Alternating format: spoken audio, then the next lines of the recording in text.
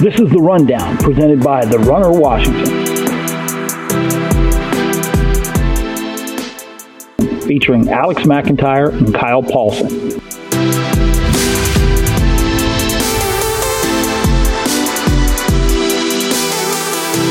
And now, here is your host, The Runner Washington himself, Keenan Gray.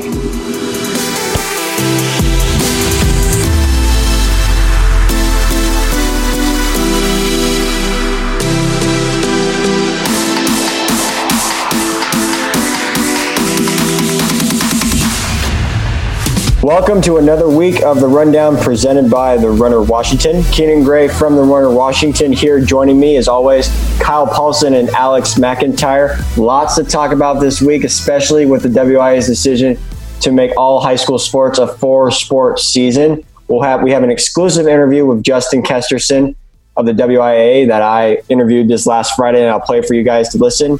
We'll also be introducing a new game because Kyle and Alex claim to be runner junkies, and it's called Who Do They Run For? I'll explain to everyone once we get into the game. And of course, we'll end with the 2A preview and talk about the individuals and teams to watch for. When you guys heard about the news with the WIAA deciding that this was going to be a season 1 sport, cross country, and they're moving the other fall sports to season 3, what was your initial reaction? Because it was actually somewhat good news for the cross country community. I'll start with you, Alex. I was super surprised, actually. I thought one of two things was going to happen. I thought we were either going to be trying to have a season in January or we were going to lose the season altogether. So I didn't even consider starting September 7th without the other fall sports. So I don't think we're in the clear yet, but it's a good little glimmer of hope going into the fall, and kind of have to hold on to every ounce of hope we have right now with the season. Kyle? Yeah, I was really excited to see that.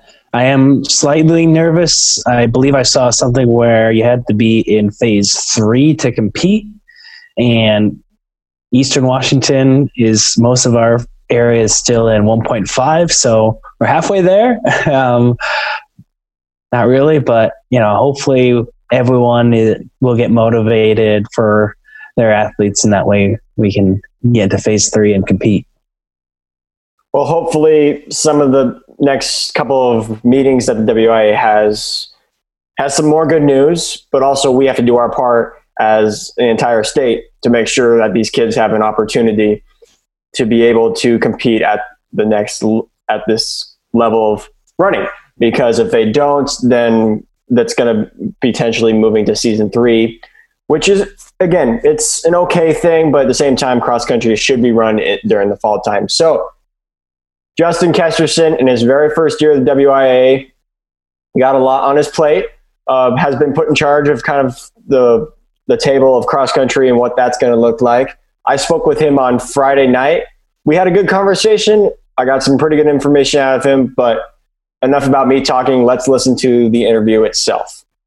All right, Keenan Gray here from The Runner Washington. The big headline this past week regarding high school sports was the modification of WIAA sanctioned athletics into a 4-sport season, with cross country set to take place in season 1 alongside with slow pitch softball, girls swim, and an alternative version of golf and tennis. Joining me for an exclusive interview here on The Rundown to talk about the possibility of a cross country season and the logistics that went down in their executive board meeting is WIAA's own Assistant Executive Director, Justin Kesterson. Justin, I know this has been a long couple of months for you, but kind of just give me the breakdown for you and how you're dealing with this whole pandemic. Yeah, Keenan, first off, thanks for having me on, and it's great to be able to get out and talk to folks around the state, especially about cross country. It's something I'm passionate about myself. It's been a wild first year in the association. I was fortunate enough we were able to get our fall season and our winter seasons in, and then spring hit, and it's been a bit of a roller coaster throughout. Really, it's just been a lot of work and trying to figure out how this pandemic is going to go, kind of the directions that we have to take.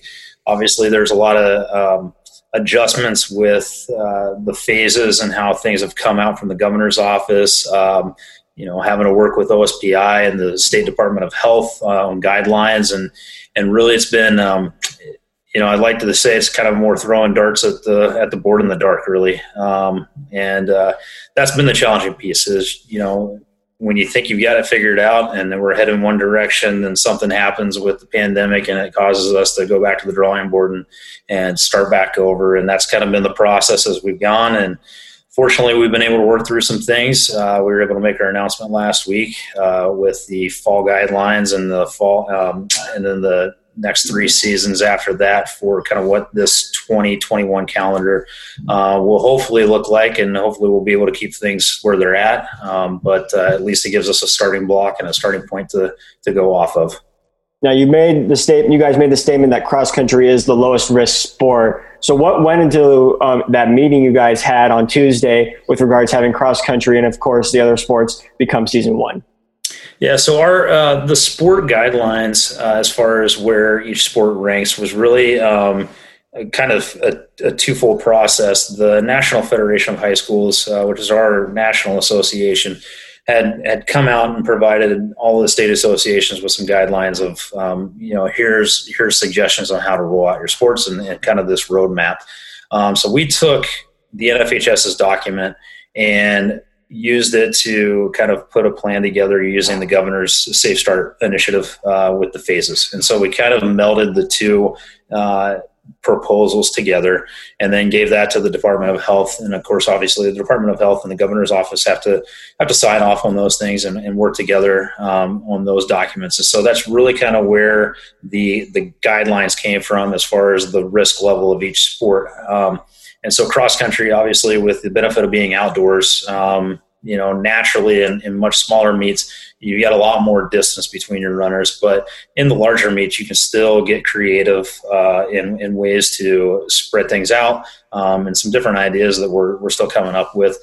And so that's kind of where cross country got laid into that low risk category. And then as we got our planning committees together and then ultimately our meeting last Tuesday at the board meeting, we were really able to take those low risk and say that it's pretty feasible with the way school's rolling back to possibly at least have a chance of getting these sports rolling in the fall and have an opportunity to play and give student athletes something to participate in this fall as they head back to school in whatever fashion that looks like. Now looking at the schedule you guys put together, obviously you're giving everyone except football 1 week to practice. But for the most part, it's looking like a regular season for cross country. I mean, you got the state meet the first week of November. And you got basically 2 months to prepare for that. So it kind of looks the same as it was this last fall, but will there be any different changes regarding how the season is going to work? Yeah, and I think the thing to keep in mind there is that those dates are all tentative. Our executive board will look at those dates and really try to lock some things in here in the coming weeks. But that's just kind of that first sketch and tentative dates that we've got laid out there.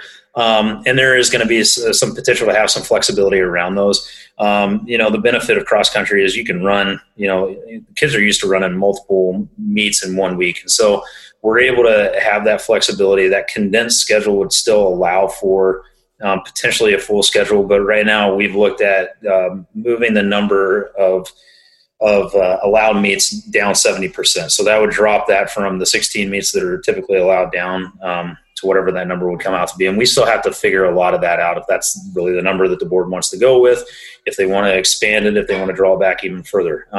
So those are some of the decisions that they'll still have to make. But as I said, it does allow for the season to kind of go forward as normal or as close to normal as possible. So they'll still get some meets in. The biggest question, I think, though, is the invites and kind of what those might look like.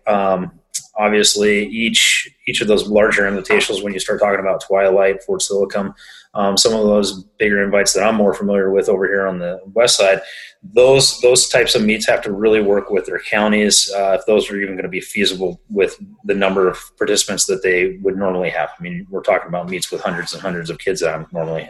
So those are some of the logistics that we still have to work out within our cross-country planning committee, and then as a whole for the state, just of what this is really going to look like across the state and the different pockets of the state. This is WIAA Assistant Executive Director Justin Kesterson. He joins me here on the rundown. Justin, when you talk about just the different types of invites each side of the state has, there's the possibility where we could it possibly just divide the state in half and just have teams compete against each other on one side of the state. Is that a possibility? I think as we go forward, I'm going to say that everything's on the table at this point. Like I said, our board still hasn't. There's a lot of decisions left to be made. The board hasn't locked into one design over another. So there's a lot of discussions that will still have to take place. I think regional concepts and Mick and our executive director, Mick Hoffman, and our board president, Greg Whitmore, alluded to that on that media Zoom the other night, that there's, depending on how things go, we could look at regional concepts where there might be 3 different divisions across the state, of where we, instead of doing one culminating state championship, we might have regionalized championships. And those are just things that are going to be dictated on how this goes over the next couple of months. And as I said, we go from one week thinking that this is going to look one way, and then something happens and we've got to shift and we alter our plans. And so it's really been a chess game with this pandemic. So I think that everything's on the table at this point. A large culminating event and smaller events could all potentially be happening in one way or the other.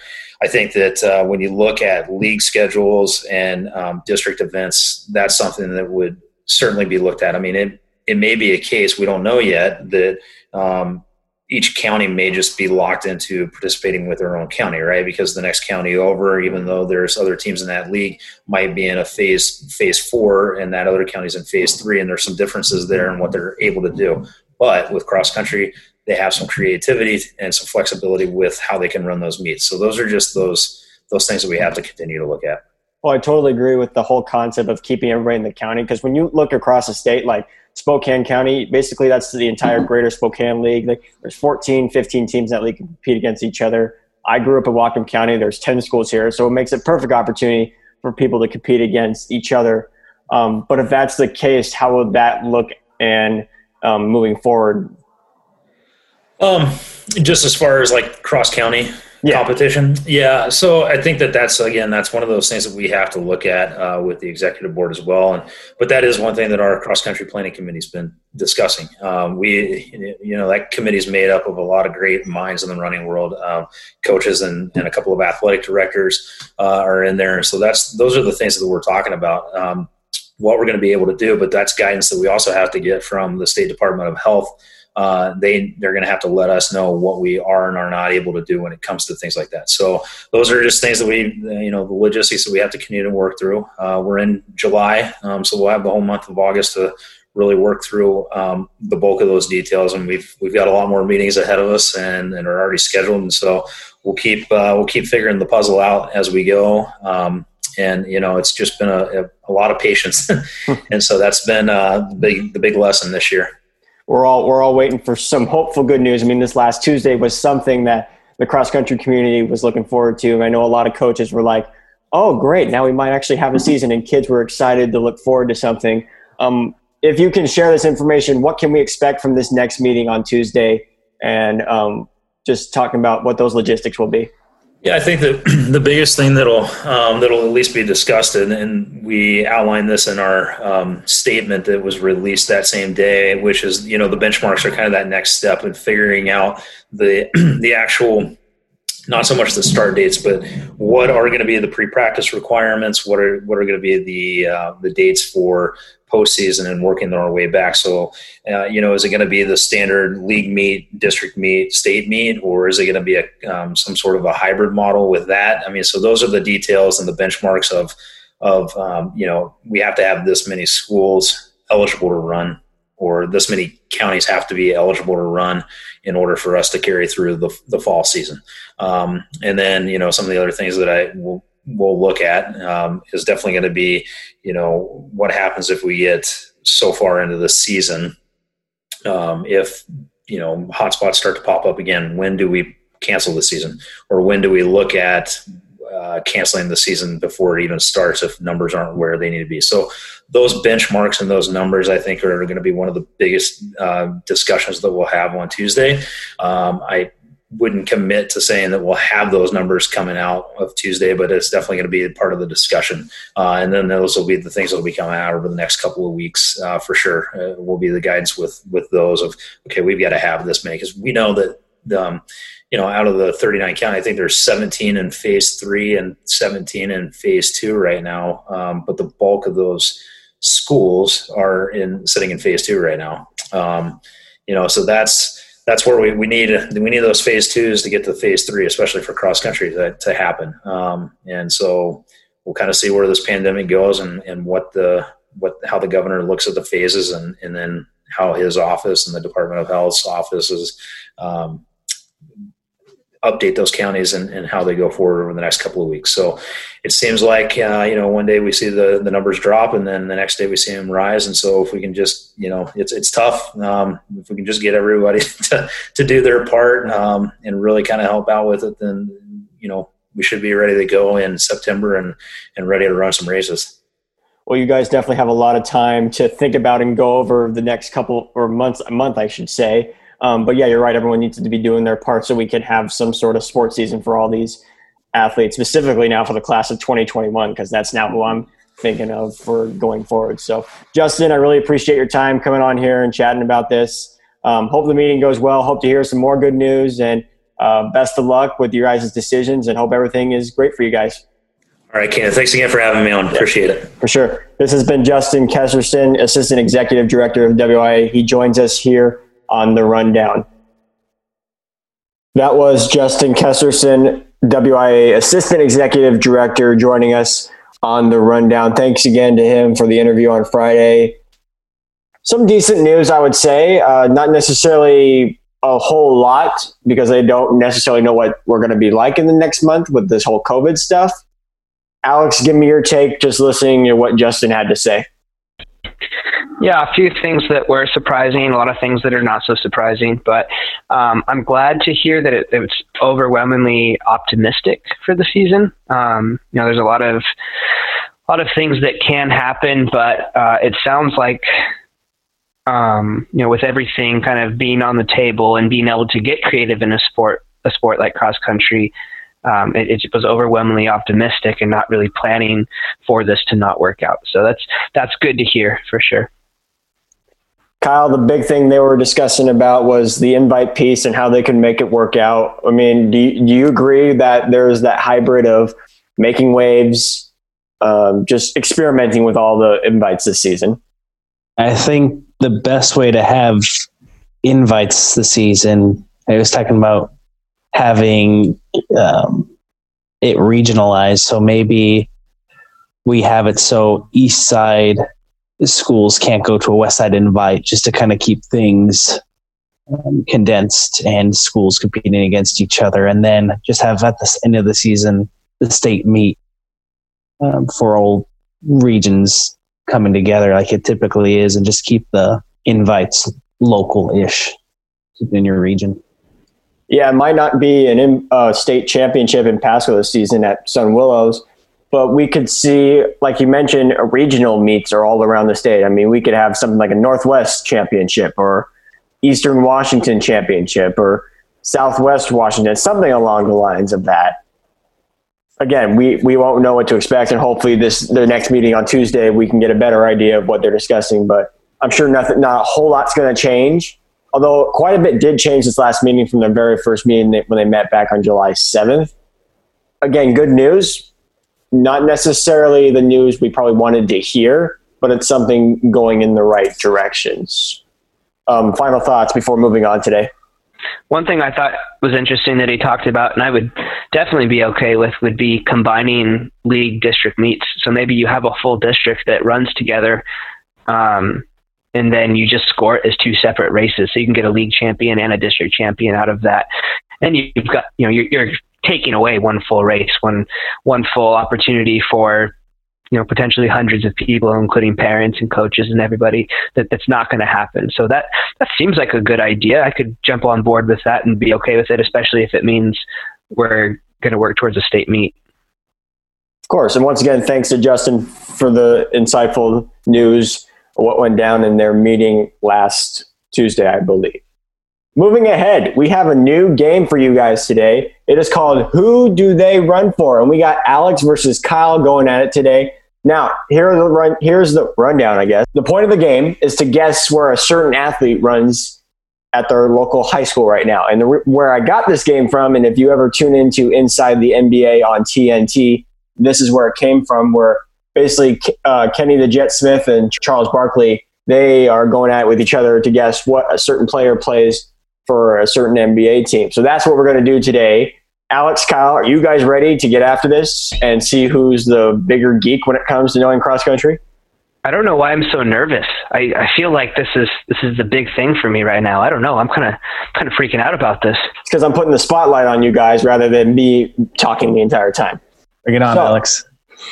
We're going to get right into it. I'm going to start off with it really easy for you guys, and whoever just blurts it out first, they get whatever the points. So our first athlete, Sam Geiger. Camus. Kyle got it first. Perfect. Boom. Got it. All right. Our next one, see here, Lily Hargraves. Bellerman. Nope. I think it's a 3A school, right? I'll give you a hint. It's a 4A school. Oh, 4A school. I was thinking 3A too. Yeah. I think we talked about her. I think her name came up in our first podcast. Kyle. Yeah. Another hint. Her school won their very first state championship last year. We are not doing well, Kyle. Oh, no. I'm trying to think who won 4A girls. I could tell you for 3A. That one's... All right. She ran for Redmond. Or she runs for Redmond. The Mustangs. Next one. Roz Slichko. She's 3A. Bellerman. I'll say it again. Actually, 4A. Oh, my gosh. 4A. Oh, man. Tahoma. Nope. Campus. Emerald Ridge. You got to start picking East Side schools. That's where we're at. Well, first of all, man, you guys claim to be these junkies and know all about this, yet you're the one here. So, and I've got athletic.net open. I can make this real easy if I didn't want to cheat. But all right, here. Some of these names are hard to spell. I hope Alex, at least you get this one. Butcher it. Allison Peterson. Central Kitsap. Nope. No, she runs for. Is it Hickinson? She runs for 2A school, right? Hawkinson. I said it right. You got it. All right. Here's another tough one. Kobe Dusher. I think that's another 2A school, right? The B school. Oh, oof. A B school. 2B or not 2B? Nice. He was, I believe, second place last fall. Northwest Christian. Close. It is a religion school. A city prep? Nope. Of course not. It's kind of a newer school too, but it is in the Lacey area. Liberty? Oh, that's John Pope something? Pope John Paul II. Pope John Paul. Kyle got it. I believe the score is now, is it tied? No, I think Kyle has 2. Alex, you have 1. That school is literally 2 blocks from my house. I'm pretty embarrassed. Oh, come on. All right, here's a really challenging one. What do you call these past ones? Maya Central Kitsap. Nope, it's a B school. I didn't catch the name. What was it? Maya Edwards. Oh, I thought Maya Edwards. I'm going to just start listing off all like the B school names that I know. I mean, there's so many of them too. That's the thing. Is Goldendale one of them? Goldendale's a 1A school, but that is incorrect. All right, which part of the country or state? Yeah, which part of the country? Washington. Eastern Washington. Oh man, I should know this then. Specifically north of Spokane. North of Spokane. Oh, that's not. Chewelah? Isn't like there one like you, Kyle. 9 Mile or something like that? Or, nope, that's a 1A school. She is from Kettle Falls. Oh, okay. Kettle Falls. Okay. All right, last one. This is going to dictate who wins it all. This is worth 1,000,000 points. Oh, man. I think we're both losers in this. Shane Moskowitz. Central Kitsap. Kyle got it. Boom. I wanted to do a little trick question. Shane ran back in 2007. I just want to see if you guys were paying attention. Well, that was the first attempt ever at doing who do they run for. We may never do that again, at least on the side. But I stole that answer from Alex. Kyle, you're the champion of who do they run for. So how are you feeling about that win right there? You know, Alex is I want to say he's a great opponent, but, you know, it just feels great. I'm going to expect a medal or a trophy in the mail soon, right? It might be a T-shirts. Hey, there you go. There you go. I still have a lot of the Runner Washington T-shirts, so there you go. That was Who Do They Run For? First attempt at it. Not necessarily the greatest attempt, but we got a winner in Kyle Paulson, who scored. An attempt was made. 1,002 points, I guess. So that was our little fun thing we talked about. Moving on to the 2A preview finally now, just to talk some things, because I know all of our listeners really enjoy listening to these previews and having arguments about them. Anyway, starting on the boys' side, just looking across the board, we're going to see a new individual champion this year. Pullman's Eliason Kapasenchi, who is the last 2 years. He's won that back-to-back when we graduated. Moving on to run down at University of Portland. But nothing has changed from the team perspective. Seaholm enters the decade as still the best team in 2A, winning 8 consecutive state team titles. But looking at the individuals to watch for this season, I will just name off the 7 that I got. Sila's Cooper Quigley, Stillicum's Sawyer Dagan, Sammamish's Hale Behan, Seaholm's Zach Munson, North Mason's Noah Hasselblad, I hope I pronounced that correctly, Columbia River's Daniel Barna, and of course, moving down from 3A ranks, Rogers of Spokane, Daniel Lee. What do you guys think of those top 7 and what to expect from those individuals this season? It's going to be a real battle up front. Look at the 2A state meet from last year. The top 3 returning guys are Sawyer, Cooper, and Hale, all within 3 to 4 seconds of each other. So it's going to be a real battle. And then you throw in Daniel Lee coming down from the 3A ranks. I think it's going to be anyone's game. It's going to come down to a kick or a major break and those rolling hills that they added on to this new course. I'm really excited to watch that. Yeah, I agree. I'm going to talk a little bit about Zach Munson from Seaholm, the freshman who ran 16-17 at state last year. Anytime you get a freshman running low 16s, you know they're going to be pretty good. So he might be one of those to watch as a young guy who's running fast, even though he hasn't run those top times yet. That could be exciting. Well, this spring, he had the privilege of going down to the Desert Dream Last Hurrah, Suntan Valley, Arizona, high school in Arizona. Ran 9:23 for a 2-mile and 4:28 for a 1600 back-to-back nights in at least 95-degree heat. He also did a 5K time trial on the track, which I was there to witness it, running 15:22. Wow. This kid's the real deal and is going to be, in my opinion, I think he's got a legit shot to win it this year. Between him and Daniel Lee, this kid is going to be something special and he could have done a lot more damage this track season, had there been a season. So again, big things are coming this way for Zach Munson. But Kyle, isn't that about what Isaac ran for the 32, 9:23 as a freshman? As a freshman, yeah, he's right there, and that's one of the exciting things. I mean, it was terrible we didn't have spring track season, but we're coming in with a lot of unknowns. At least with track, we would typically have an idea who's been working hard in the off season in the winter and spring, and now we've got unknowns in winter, spring, and summer. So it's just we could just have a bunch of new faces. I'm excited to see that.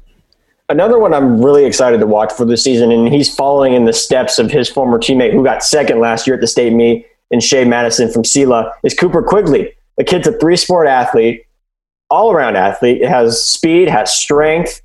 He's a great basketball player too, even though that's not relevant to the conversation right now, but I'm expecting some really big things out of this kid this season. I believe he's made podium appearances.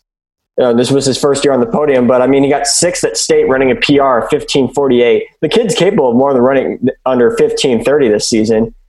Who do you guys think could be able to challenge other than like Cooper Quigley for the state title chance? He was in the whole. Oh, go ahead, Alex.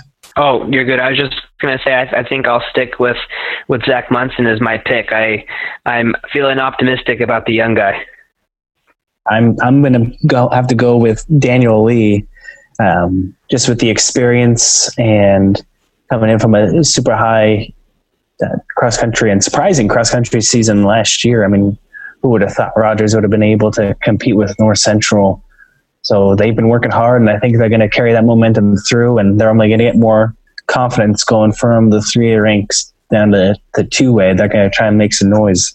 Now, from a team perspective, like I said, going into this, Seaholm is the best team, arguably, from this last decade, and is going to be the best team going into the new decade this season. This, without a doubt, could be the greatest team that has ever assembled in Seaholm history, with the potential of having 4 guys placed on the podium this season. Along with Zach Munson, there's Roman Schroyer, Jake and Max Gargano twins, Ahmed Wario. Again, this is a very stacked group that has 5 runners returning from last year's state champion team, which, by the way, did not have one podium finisher, and they still won the team title. That in itself is their 5-man spread was incredible last season. I believe it was like 27 seconds at the state meet. I mean, of course, you're going to win a state championship that way, and who cares if you need any podium finishers?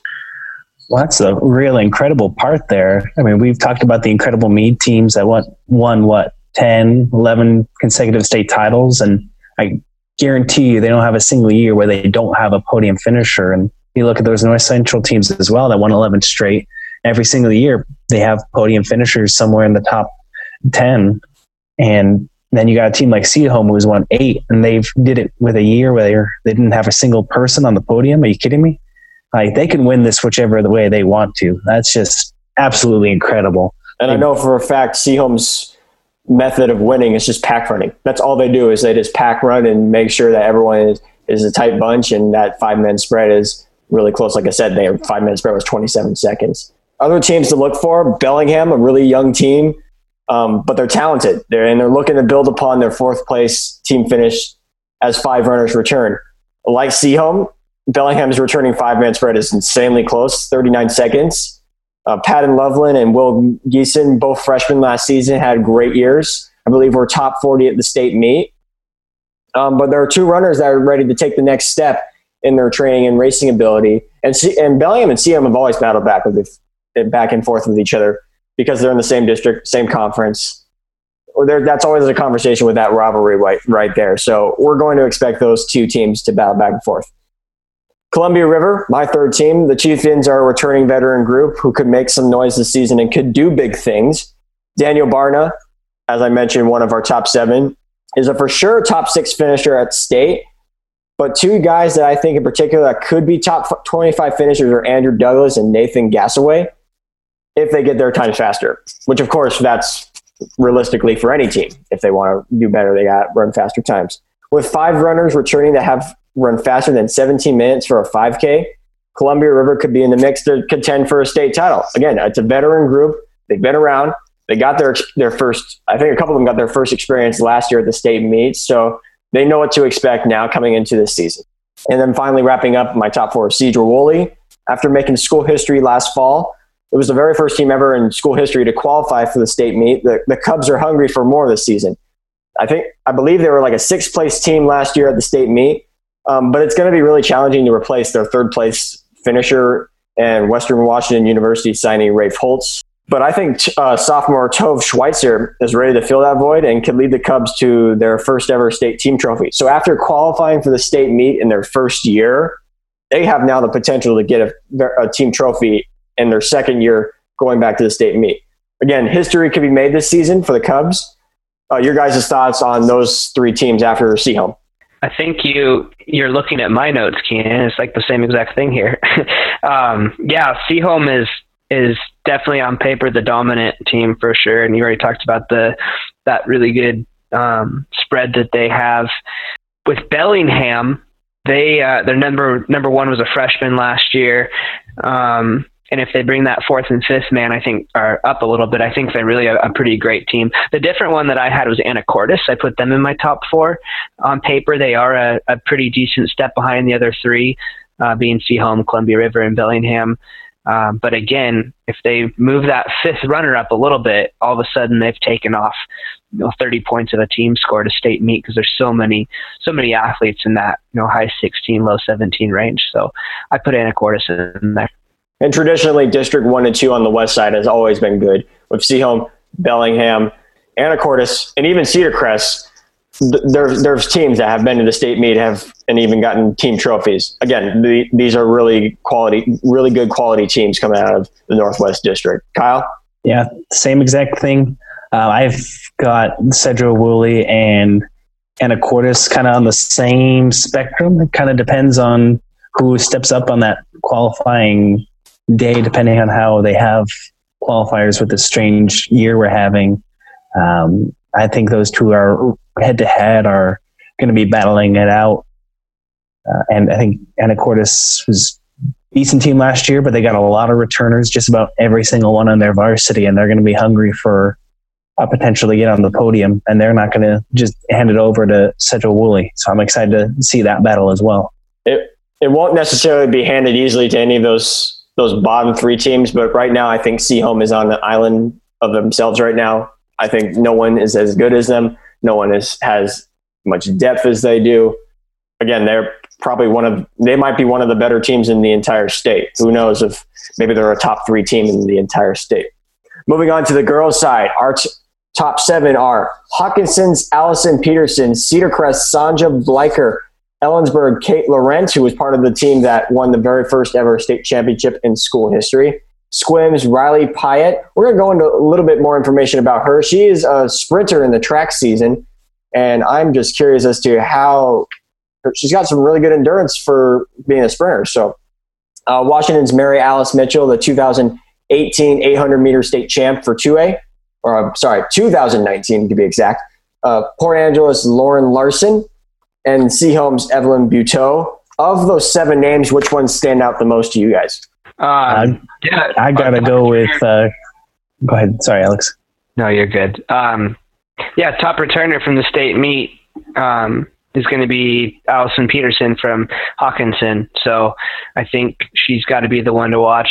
Also, Kate from Ellensburg. I think Ellensburg girls have just a pretty rich history of always being, a potential podium team. Not so much this year, but they've got a good program there. So I wouldn't count out Kate from Ellensburg.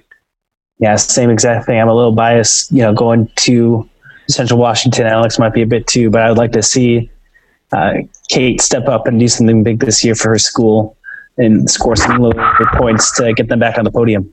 And going back to Squim's Riley Pyatt, who as a freshman placed, I believe, 5th overall in the 400-meter her freshman season, ran 58 seconds. So what I'm wondering is she runs 18:46 at the state meet, but she didn't run any distance events in track and field her freshman year. So I'm just curious where this endurance piece comes from. Because again, the speed's there, but again, she's an overall pretty darn good athlete.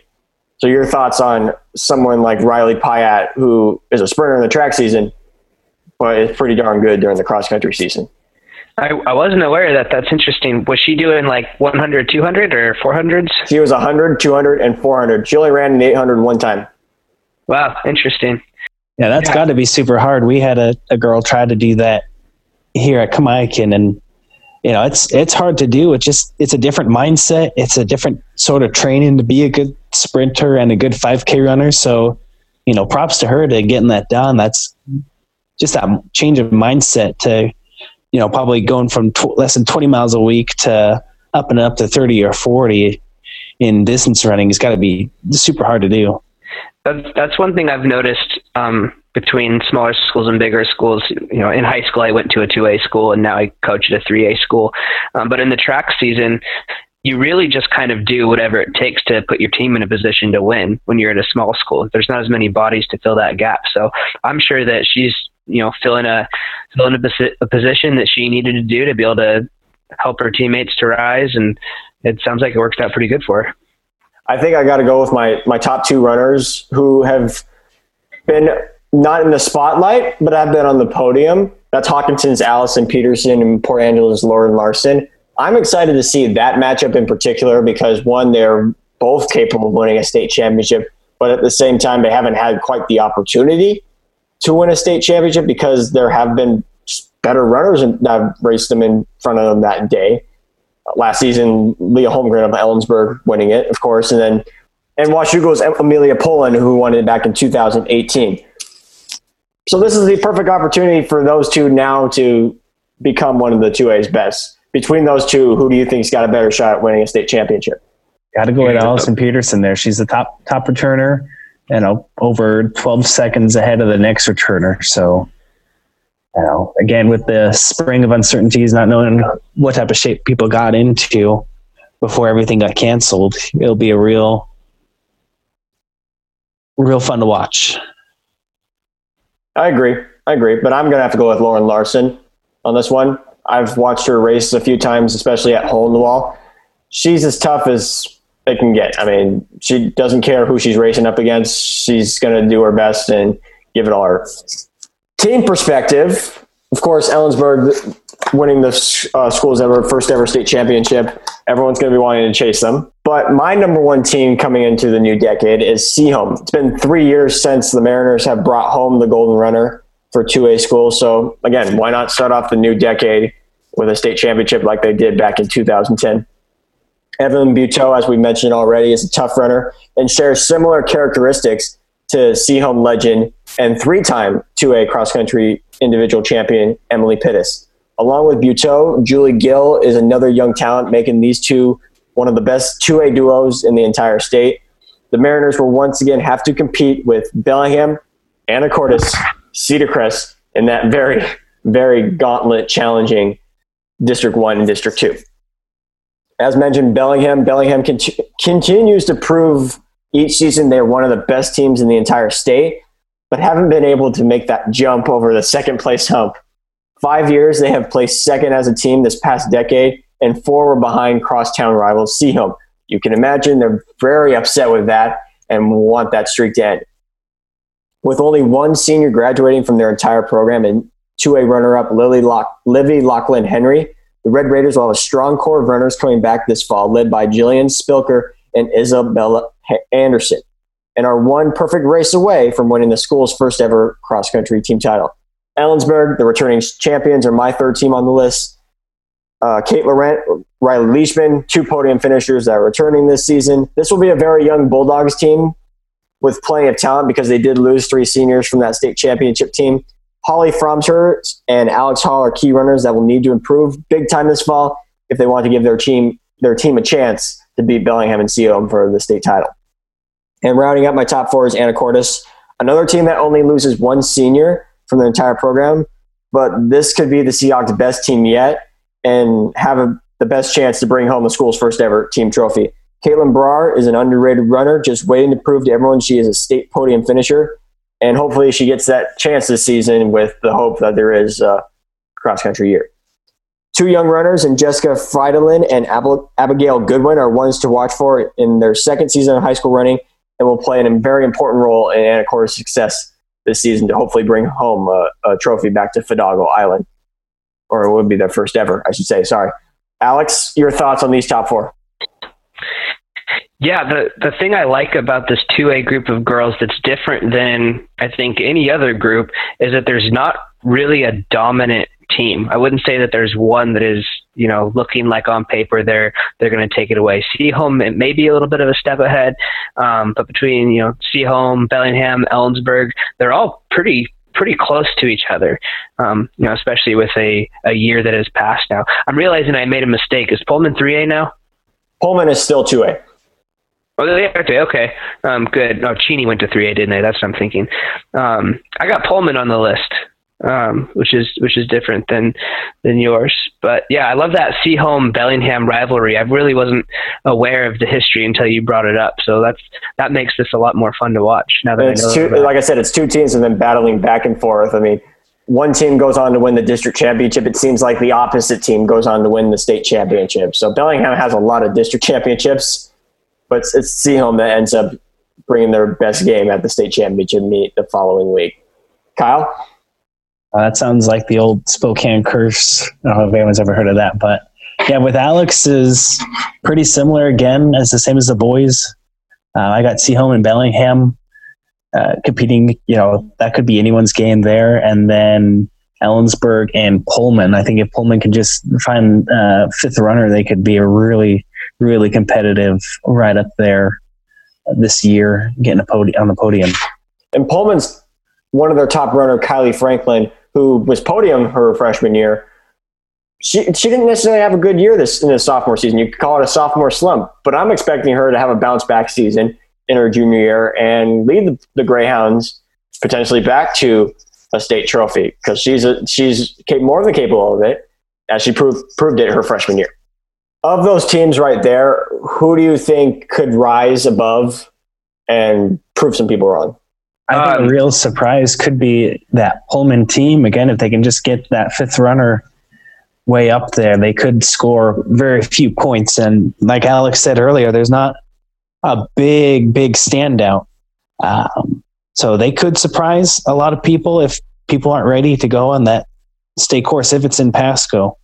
Yeah, and I'm gonna say, Ellensburg, I don't think is the top returner when you look at it on paper right now, but they've got a lot of momentum rolling right now. So I think that if there's going to be any big surprises, we could see Ellensburg having one of their best teams they've had in a long time. So, maybe I'll call Ellensburg the dark horse for the state championship. I'm going to have to go with Bellingham on my piece. I mean, just growing up here and knowing the tradition of the Red Raiders, and I know their coach, Bill McClement, has done an excellent job. I'm expecting some big things out of them. I know they're very hungry to start off this new decade, beating their crosstown rival and bringing home their very first ever state team title. Wrapping up today's show, final thoughts on what the WIA's decision. Go, Alex. Optimism is the word. We're just gotta keep training, keep putting in the miles like it's gonna happen.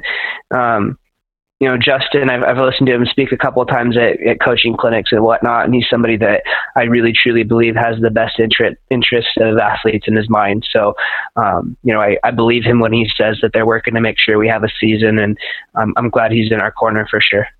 Kyle, your thoughts on the 2A prediction? Again, it's going to be. Personally, I really enjoy watching the 2As because I really don't know what to expect out of them, because it's always a battle back and forth with the individuals and teams. Yeah, especially, there's not a lot of parity between a lot of these teams besides Seaholm. So, just keep training hard, like Alex said, and pray for some magic and some luck on that state course and be tough, and anything could happen. So, really excited to see how this season works out for the 2A squad. And if they decide to go split down the middle, East and West, for state championships, I hope they don't do that. I hope they don't do that either, but that might be the case, and we'll have 2 state championship meet races on either side of the state. And that's going to wrap it up for us today here on The Rundown. We hope you guys enjoyed episode 3. For more information on high school cross country and track and field here in the state of Washington, visit our website at www.therunnerwashington.com. For Alex McIntire, Kyle Paulson, and myself, Keenan Gray, this has been The Rundown presented by The Runner Washington. Hope you guys enjoyed it. Have a great rest of your day. Stay healthy and keep getting that mileage training in.